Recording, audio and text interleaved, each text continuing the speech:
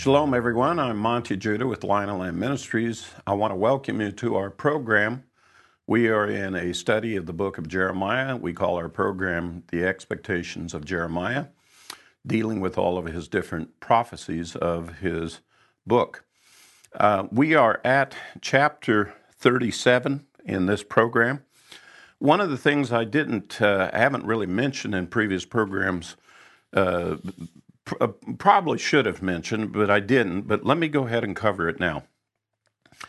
Baruch, the scribe who helped record the book for Jeremiah, the way the book is laid out, particularly when it comes to Jeremiah interacting with various kings, and there were 4 different kings that Jeremiah dealt with, kings of Judah. He doesn't necessarily lay it out in a narrative or chronological order. Back a couple of chapters ago, we were hearing conversations between Jeremiah and King Zedekiah. Zedekiah was the last king. In our last program, we were dealing with the king that was just before Zedekiah, and we were dealing with some of the stories that goes on with it. This will clear itself up here in chapter 37. You're going to be able to get to see the sequence kind of properly, because I think Baruch at this point decided, hey, I want to correct a little bit of the narrative here for us. In each case, and I think the reason why the book was written in that manner is because Jeremiah's message never changed.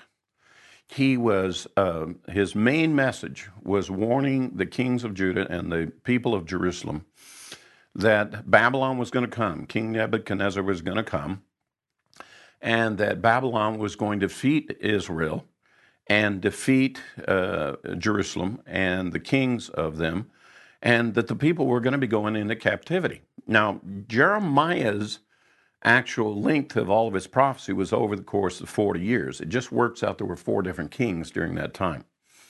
So it's really the same central message. And we're going to read in this next chapter kind of a poignant moment that is going to begin the relationship with Zedekiah, even though we've heard about Zedekiah in previous chapters. And again, it's these different features of how Jeremiah expressed it to the people. If you remember in earlier episodes that we've talked about how the Lord said, hey, Jeremiah, why don't you go stand at this gate and then speak to the people that come in at this place? Why don't you write a scroll, have Baruch go in and read it here at this place? Why don't you go to this location, and why don't you go and prophesy there? And in the course of his life, not only did he go and prophesy what the Lord told him to say, but he was specifically dispatched in different ways in different places to offer up the prophecy for it. Going back to my original introduction of Jeremiah, Jeremiah is considered to be what we call a word prophet. God actually spoke the words to him to then go speak. It wasn't just visions and then he repeated to you what the vision is, and it's subject to some kind of interpretation. Anytime that Jeremiah saw examples and that God would give an example, he would actually say, for example, go to a potter's house and watch what the potter does. Or go to this place and have this man buy this land and get the deed and put it in a clay jar. It was actual physical things that would take place. Then the Lord would speak to him about what he had seen to give him the message that he was then to give to other people. And one of the things I hope that you have grasped here in the study of the book is that God used Jeremiah in a whole variety of ways to try to find some way to reach the ears and the hearts of the people of his day and trying to get them to understand what was getting ready to take place. If I could, for the moment, let me draw a parallel. This is exactly what we find about the prophecies of the end of the age. A lot of people think there's just a couple of key prophecies about the end of the age and the coming of the Lord. Boy, that would be a huge mistake if you drew that conclusion. The fact of the matter is that virtually every prophet in the Bible talks about the second coming in some form or fashion. It talks about the coming kingdom. It talks about the day of the Lord. It talks about the events that will take place with the final generation. And repeatedly, whole books are dedicated to that subject. And they're given both Old Testament passages as well as New Testament passages, and they're given in a variety of ways. Some prophets had visions. Some prophets were said to do this. Even the Messiah himself came to speak these things. And when I go through Jeremiah and see all the ways that God attempted to try to speak to the house of Judah and to the kings of Judah as to what was going to transpire and what they needed to do to interact with that information and turn that situation around, we see the same kind of thing taking place, only there's one minor significant change. Whereas in Jeremiah's day, he's appealing to the people to change the outcome of events. When we come to the prophecies of the second coming, none of the prophecies are given in such a way as to, oh, by the way, if you repent, if you turn back to me, I'll delay my coming. It just flat out says the coming is coming. And it says you need to repent because this is definitely going to happen. And there's a certain degree of inevitability that begins to take shape now here, especially with King Zedekiah, where Jeremiah is taking off the table about repent, Judah, and that way you can avoid the problem with Babylon. In fact, you're going to hear of an incident during the earlier king, when the Babylonians actually came and laid siege to Jerusalem, but they withdrew, and people are going to accuse Jeremiah being false at that point because he'd been prophesying that Babylon would come. And in our day, we have mockers who are saying, hey, where's the promise of the second coming? You know, we've heard all these different things and so forth. Wars and rumors of wars and earthquakes and things are going on just as they had before. And you people who believe in the second coming, you're all crazy. And they're going to treat us just like the same way they treated Jeremiah. There are tremendous parallels in trying to understand prophetic literature, how God actually does things, how he actually shows mercy to us and he's long-suffering, and he wants to make sure that every person that can possibly get into the kingdom gets in there.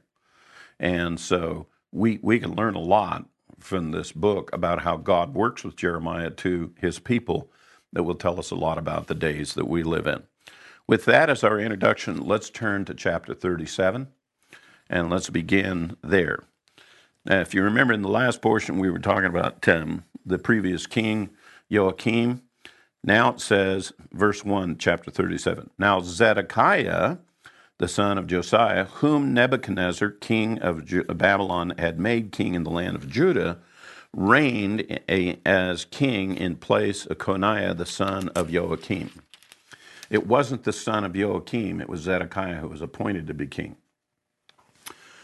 But neither he nor his servants nor the people of the land listened to the words of the Lord, which he had spoke through Jeremiah the prophet. Yet King Zedekiah sent Yehuka. No, forget it. I'm not going to try to pronounce it. Forgive me. Please forgive me for butchering up all these names. Part of this is transliteration. You know, sometimes you have to see the actual Hebrew name to get it right. These are transliterated names into the English, and you're trying to catch all the vowel sounds and so forth. And Zephaniah, the son of Maaseiah, the priest, to Jeremiah the prophet, saying, please pray to the Lord our God on our behalf. Now Jeremiah was still coming in and going out among the people, for they had not yet put him in prison. Meanwhile, Pharaoh's army had set out from Egypt, and when the Chaldeans, that's the Babylonians, who had been besieging Jerusalem, heard the report about them, they lifted the siege from Jerusalem. So let me make sure that you understand kind of what's being described here. In the previous king, the Babylonians came, and they laid siege to Jerusalem. And Jeremiah had warned the kings of Judah, don't make an alliance with Egypt, which was another power down to the south, Egypt and Babylon didn't get along with each other, and they wanted to tangle. Later on, they do tangle, and Egypt loses. So don't rely on Egypt, rely on the Lord. But they did. They made this kind of an alliance with the Egyptians.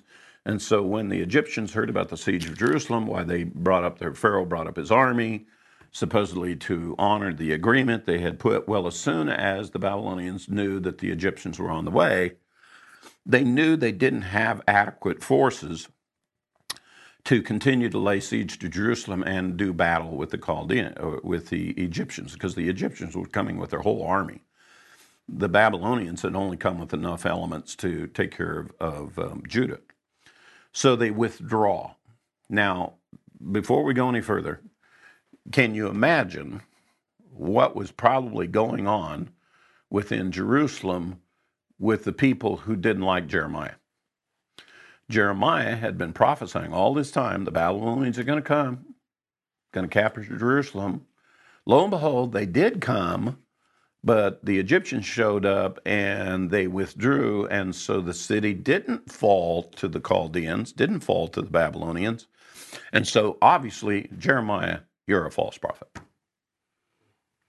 Not understanding that there can be many iterations and things can happen later.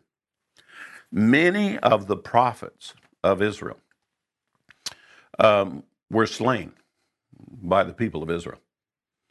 And the reason they was because they would prophesy of certain great things that would take place, and in the course of their lifetime, some of these things didn't happen.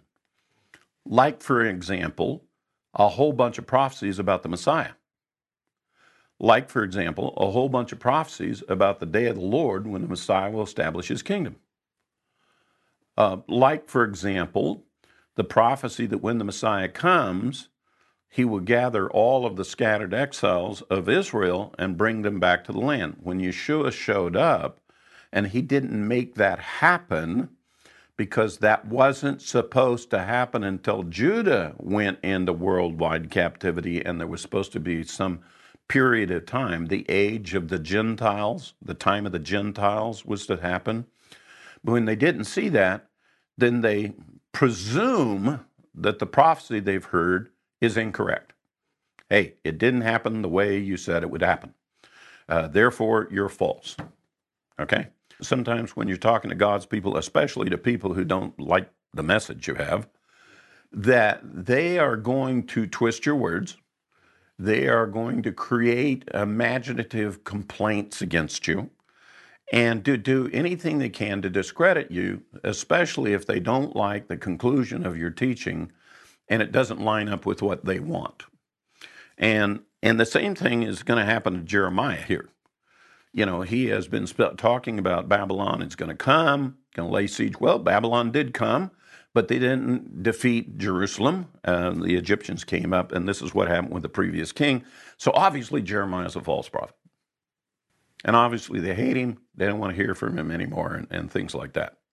The only thing that I have really specifically ever prophesied, let me go ahead and just offer this personal note.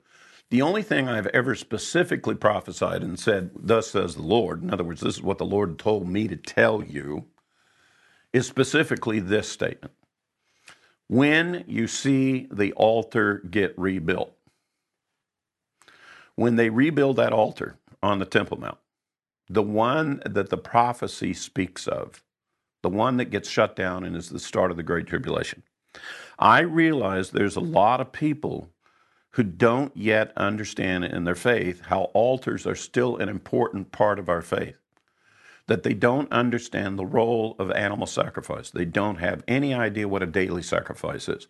Yet those are the very things that God is going to use as the start point for the Great Tribulation.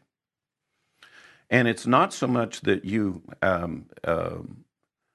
have to necessarily understand all of this, but there's one thing that's very clear. The Antichrist is definitely going to be opposed to that altar and those sacrifices. And it will be his position to stop them. And in fact, The prophecy says he will be successful in stopping the daily sacrifice, and that will be the start of the Great Tribulation. If you, as a Christian today, maybe you still believe in the theology of that the Messiah was the final sacrifice and we don't need altars and so forth. And there's a lot of Christians that hold to that theology, and that's what they've been taught. If when you see this altar getting set up, just as the prophecy says, then let me offer this warning to you, and this is from the Lord, Do not speak against that altar. If you do, whether you intended to or not, your voice has now joined with the voice of the anti-Messiah to stop that sacrifice. Let me go ahead and just tell you flat out, there is no way that can be the right decision on your part. If you find yourself agreeing with the anti-Messiah, it's contrary to your faith. Now, I wish I had more time to get you all on a Torah study and teach you properly about altars and sacrifices and how they really have a part. But short of that, I have warned, don't speak against the altar. If you need to, just be neutral. Just sit back, watch what happens. Watch the prophecy unfold. I believe that as you see the prophecies fulfilled, you'll get more understanding and you'll begin to understand what's going on, and you'll hold to what the Lord has said. That can't be wrong. If you're saying what the Lord has said, that is the right position to be in. And I have specifically added to that, and I said, if you're a believer, and I know you personally, and when the altar gets shut down, I won't stand within 50 feet of you if you have spoken against that altar. And let me tell you why. Because the first judgment in the Great Tribulation is not the seal judgments. The first judgment is not God starting to judge the world. The first judgment is on the household of faith. God is going to clean house on his house. That's a little coined phrase, clean house on his house. And it's from Ezekiel chapter 9 that when that angel goes out to seal the 144,000, there's 6 other angels that go out that will be judging all of those people who participated in the abomination of desolation. That means those that rejected the altar and agreed to its cessation. They will be judged. And I don't believe you're going to be around for the Great Tribulation. I believe that if you can't get this straight from the very beginning as to who the altar belongs to and what God is doing and what he has prophesied to say, and you find yourself contrary from the very beginning of the Great Tribulation, that you're going to be judged. Thus, Peter says, judgment comes first to the household of faith. That is the prophecy that I've said, I've warned.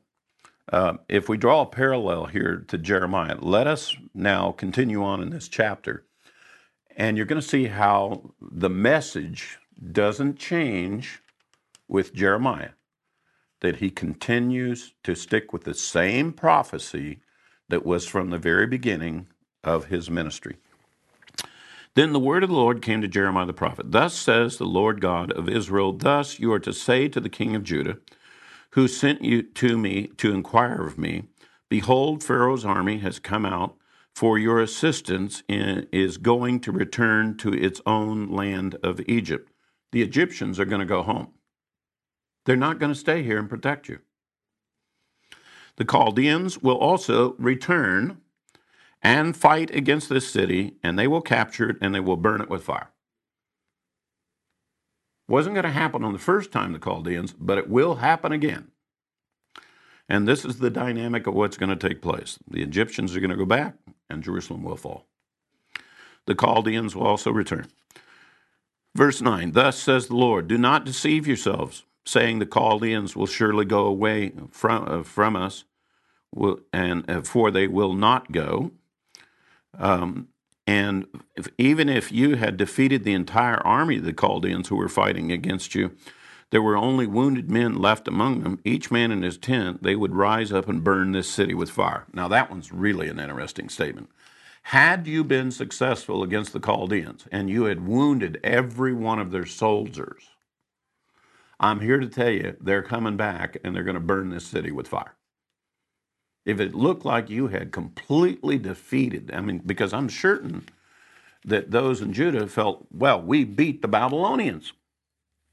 You know, the Egyptians came up to our aid. It looks like we beat the Babylonians. And Jeremiah is saying, if you had in fact wounded every man, that still won't prevent them from coming and burning the city with fire. Verse 9, thus says the Lord, do not deceive yourselves, saying the Chaldeans will surely go away. All right, so verse 11, now it happened when the army of the Chaldeans had lifted the siege from Jerusalem because of Pharaoh's army, that Jeremiah went out from Jerusalem to go to the land of Benjamin in order to take possession of some property there among the people.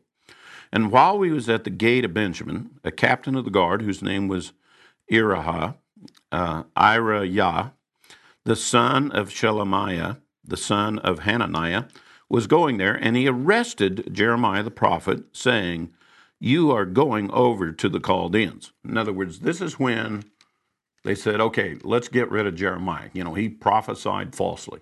So they arrested him. Verse 14, but Jeremiah said, a lie, I am not going over to the Chaldeans. Yet he would not listen to him, so he was arrested Jeremiah and brought him to the officials. So it was a false statement and a false lie that was made against Jeremiah. They said, hey, you know, Jeremiah didn't prophesy successfully about the Chaldeans, so he's planning on going over and joining them. They're going to punish Jeremiah on the word of this guy who said, oh, he's sneaking over to the Chaldeans. He's a spy. He's going to go over and join the Babylonians, which wasn't true at all. And we're going to see the consequences that falls out of this situation from it. Then the officials were angry at Jeremiah and beat him and put him in jail in the house of Jonathan the scribe, which they had made into the prison. For Jeremiah had come into the dungeon, that is, the vaulted cell, and Jeremiah stayed there many days. Now King Zedekiah sent and took him out, and in his palace the king secretly asked him and said, is there a word from the Lord? I love this part. Literally what Zedekiah is going, you know, I did you a favor. I got you out of that prison. Is there anything good that will come out of that? Do you have a word from the Lord for me? Jeremiah says, there is. There is a word from the Lord for you. Then he said, you will be given into the hand of the king of the Babylon. Oh, that wasn't the word he was expecting. Oh no, there is a word from the Lord, but it's the wrong word, you know, for it. Verse 18, moreover, Jeremiah said to King Zedekiah, in what way have I sinned against you or against your servants or against this people that you have put me in prison? Now, Jeremiah is making his defense. What crime did I commit? Tell me what the crime is and the reason why I've been incurring all this trouble from you people. Where then are your prophets who prophesied to you, saying the king of Babylon will not come up against you or against this land? But now, please listen. O my lord the king, please let my petition come before you, and do not make me return to the house of Jonathan the scribe, that I may not die there. Then the king Zedekiah gave commandment, and they committed Jeremiah to the court of the guardhouse and gave him a loaf of bread daily from the baker's street until all of the bread in the city was gone. So Jeremiah remained in the court of the guard. Essentially what Jeremiah said was, don't put me back to the place where they put me in prison, because I'll die. Put me in another place where I can still live. And so that's what Zedekiah did. He put him in a prison, but he made sure that he had adequate food and that he would live, and he would be able to survive. All right, chapter 38. Now Zephatiah, the son of Matan, and Gedaliah, the son of Pashur, and Uchal, the son of Shelemiah, and all these other fathers and sons and so forth, heard the word that Jeremiah was speaking to all the people, saying, Thus says the Lord, he who stays in this city will die by the sword and by famine and by pestilence. But he who goes out to the Chaldeans will live and have his own life as booty and stay alive. So Jeremiah is saying to the people, he said, look, there is a way for you to survive this. But you're going to have to leave here, and you're going to have to submit to the Chaldeans. You're going to have to submit to them. Verse 3, Thus says the Lord, the city will certainly be given into the hand of the army of the king of Babylon, and he will capture it. Then the officials said to the king, Now let this man be put to death, inasmuch as he is discouraging the men of war who are left in the city and all the people by speaking such words to them. For this man is seeking the well-being of this people, but rather their harm. So now, specifically, Jeremiah is now prophesying directly to the people how they can be delivered from it. But of course, this is a kind of a negative message. It's not helping morale, shall we say. And so the other leaders are saying he's discouraging the men of war. This is going to be our demise even further. We need to lay hands on him. So verse 5, So King Zedekiah said, Behold, he is in your hands, for the king can do nothing against you. Then they took Jeremiah, cast him in the cistern of the king's son, which was the court of the guardhouse, and they let Jeremiah down with ropes.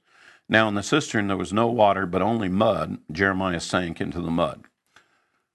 He's not in a prison, not in a guardhouse. They stuck him in a well with no water. But there was mud down there. You ever heard the expression, stick in the mud? Jeremiah became a stick in the mud. And there was no way to climb out. And there's no hope for him in this place. They don't kill him, but they put him in a pit, which is the same thing as going into death. You know that they put Yeshua in a pit? I don't want to deal with it. Let's put him in a pit so we don't have to deal with him. Well, there's a day coming when Jeremiah is going to come out of this thing because he doesn't die there. Then the king commanded Ebed-Melech, the Ethiopian, say, Take 30 men from under your authority and bring up Jeremiah the prophet from the cistern before he dies. So Ebed-Melech took the men under his authority, went into the king's palace and the place beneath the storeroom, and took there from worn-out clothes and worn-out rags, and let them down by ropes into the cistern to Jeremiah. Then Ebed-Melech the Ethiopian said to Jeremiah, Now put these worn-out clothes and rags under your armpits, under the ropes. And Jeremiah did. So they pulled Jeremiah up with the ropes and lifted him out of the cistern, and Jeremiah stayed in the court of the guardhouse. So he came out of the pit.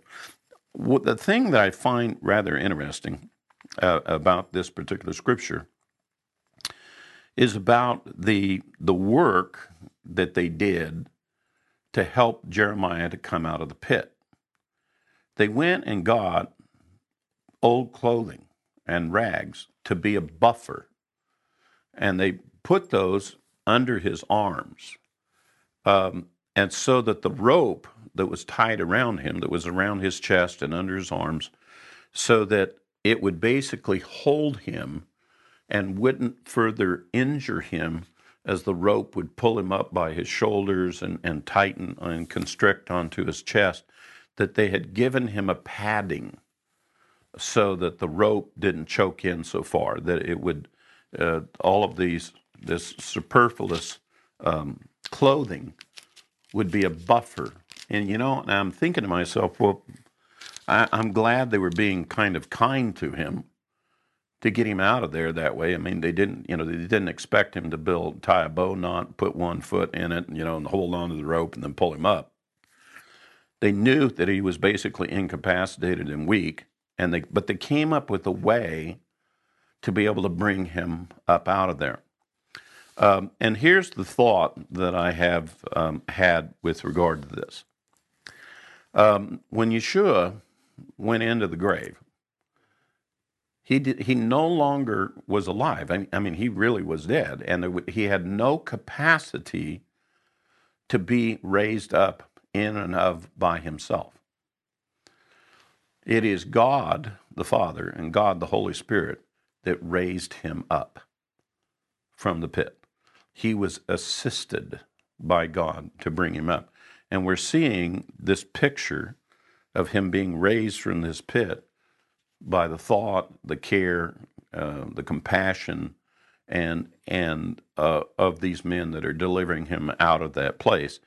And I'm thinking that the Messiah probably experienced a tremendous compassion from his Father and from the Holy Spirit when he too was lifted up. And by the way, the reason why I mention that is because I have discovered in the course of my life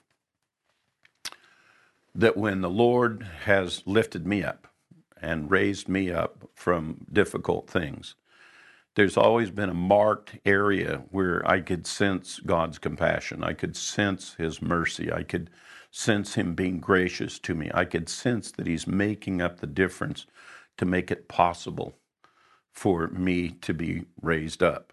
And the kindness shown by these men to Jeremiah is reflective, I think, of God's kindness toward us and toward the Messiah on how he knows how to raise us up. And even when we have no strength, even when we have no capability to assist ourselves in it, somehow he finds a way to do it in a kind and kind way for us.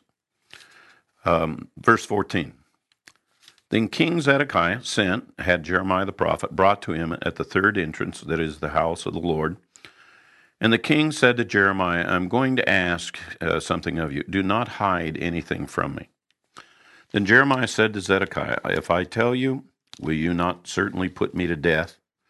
Besides, if I give you advice, you will not listen to me.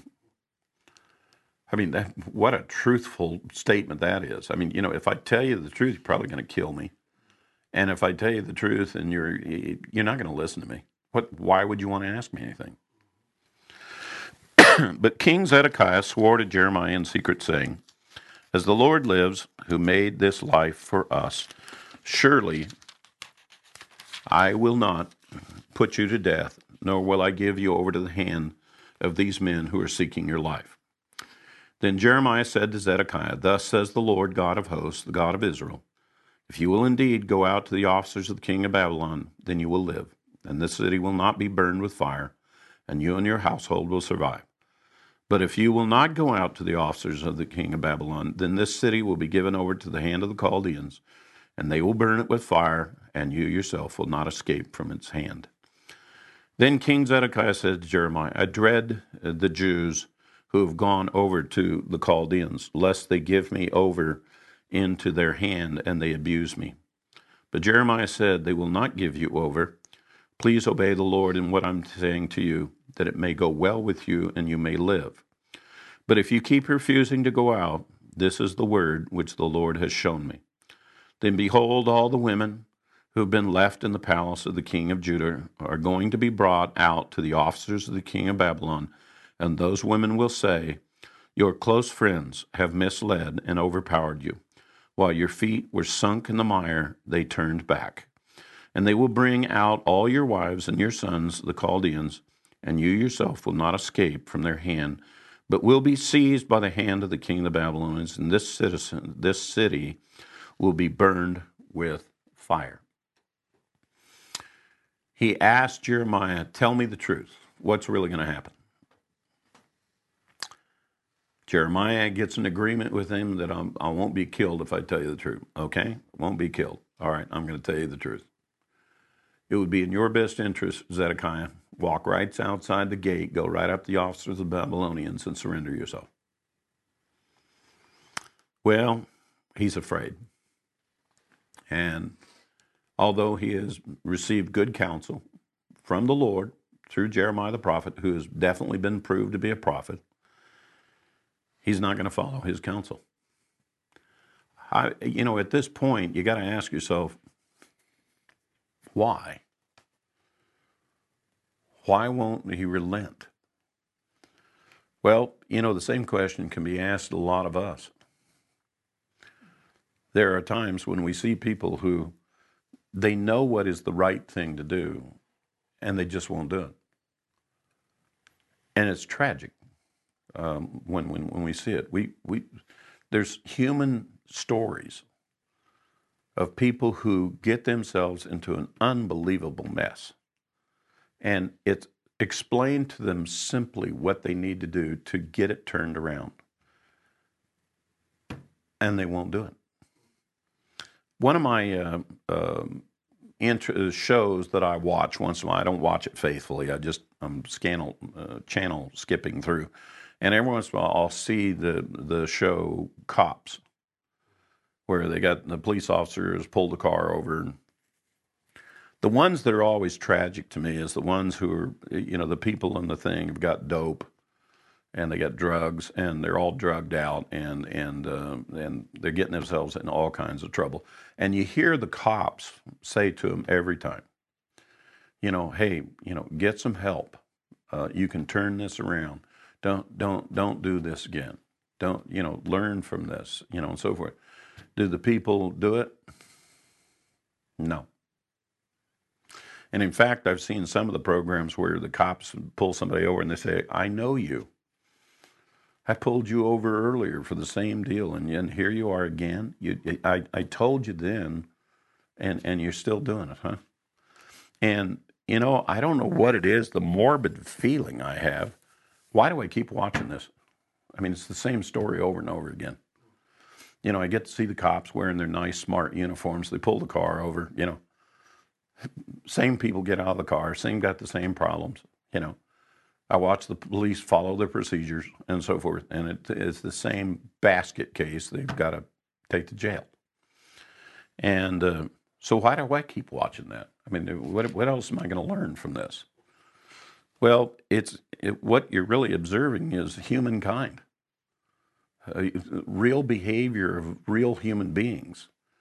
I wish it wasn't so, but this is part of the disruption in the cosmos. This is what the enemy brought when he brought sin into the world and darkness and death. And we see the effects of sin. We see it's out to kill us. And I guess the best answer that we can come up with is, Lord, help me, have mercy on me. Don't let me go down that path. Keep me in the light. Keep me clean. Keep me doing that which is right in your eyes, so that I don't have to incur the life and the path that they're on.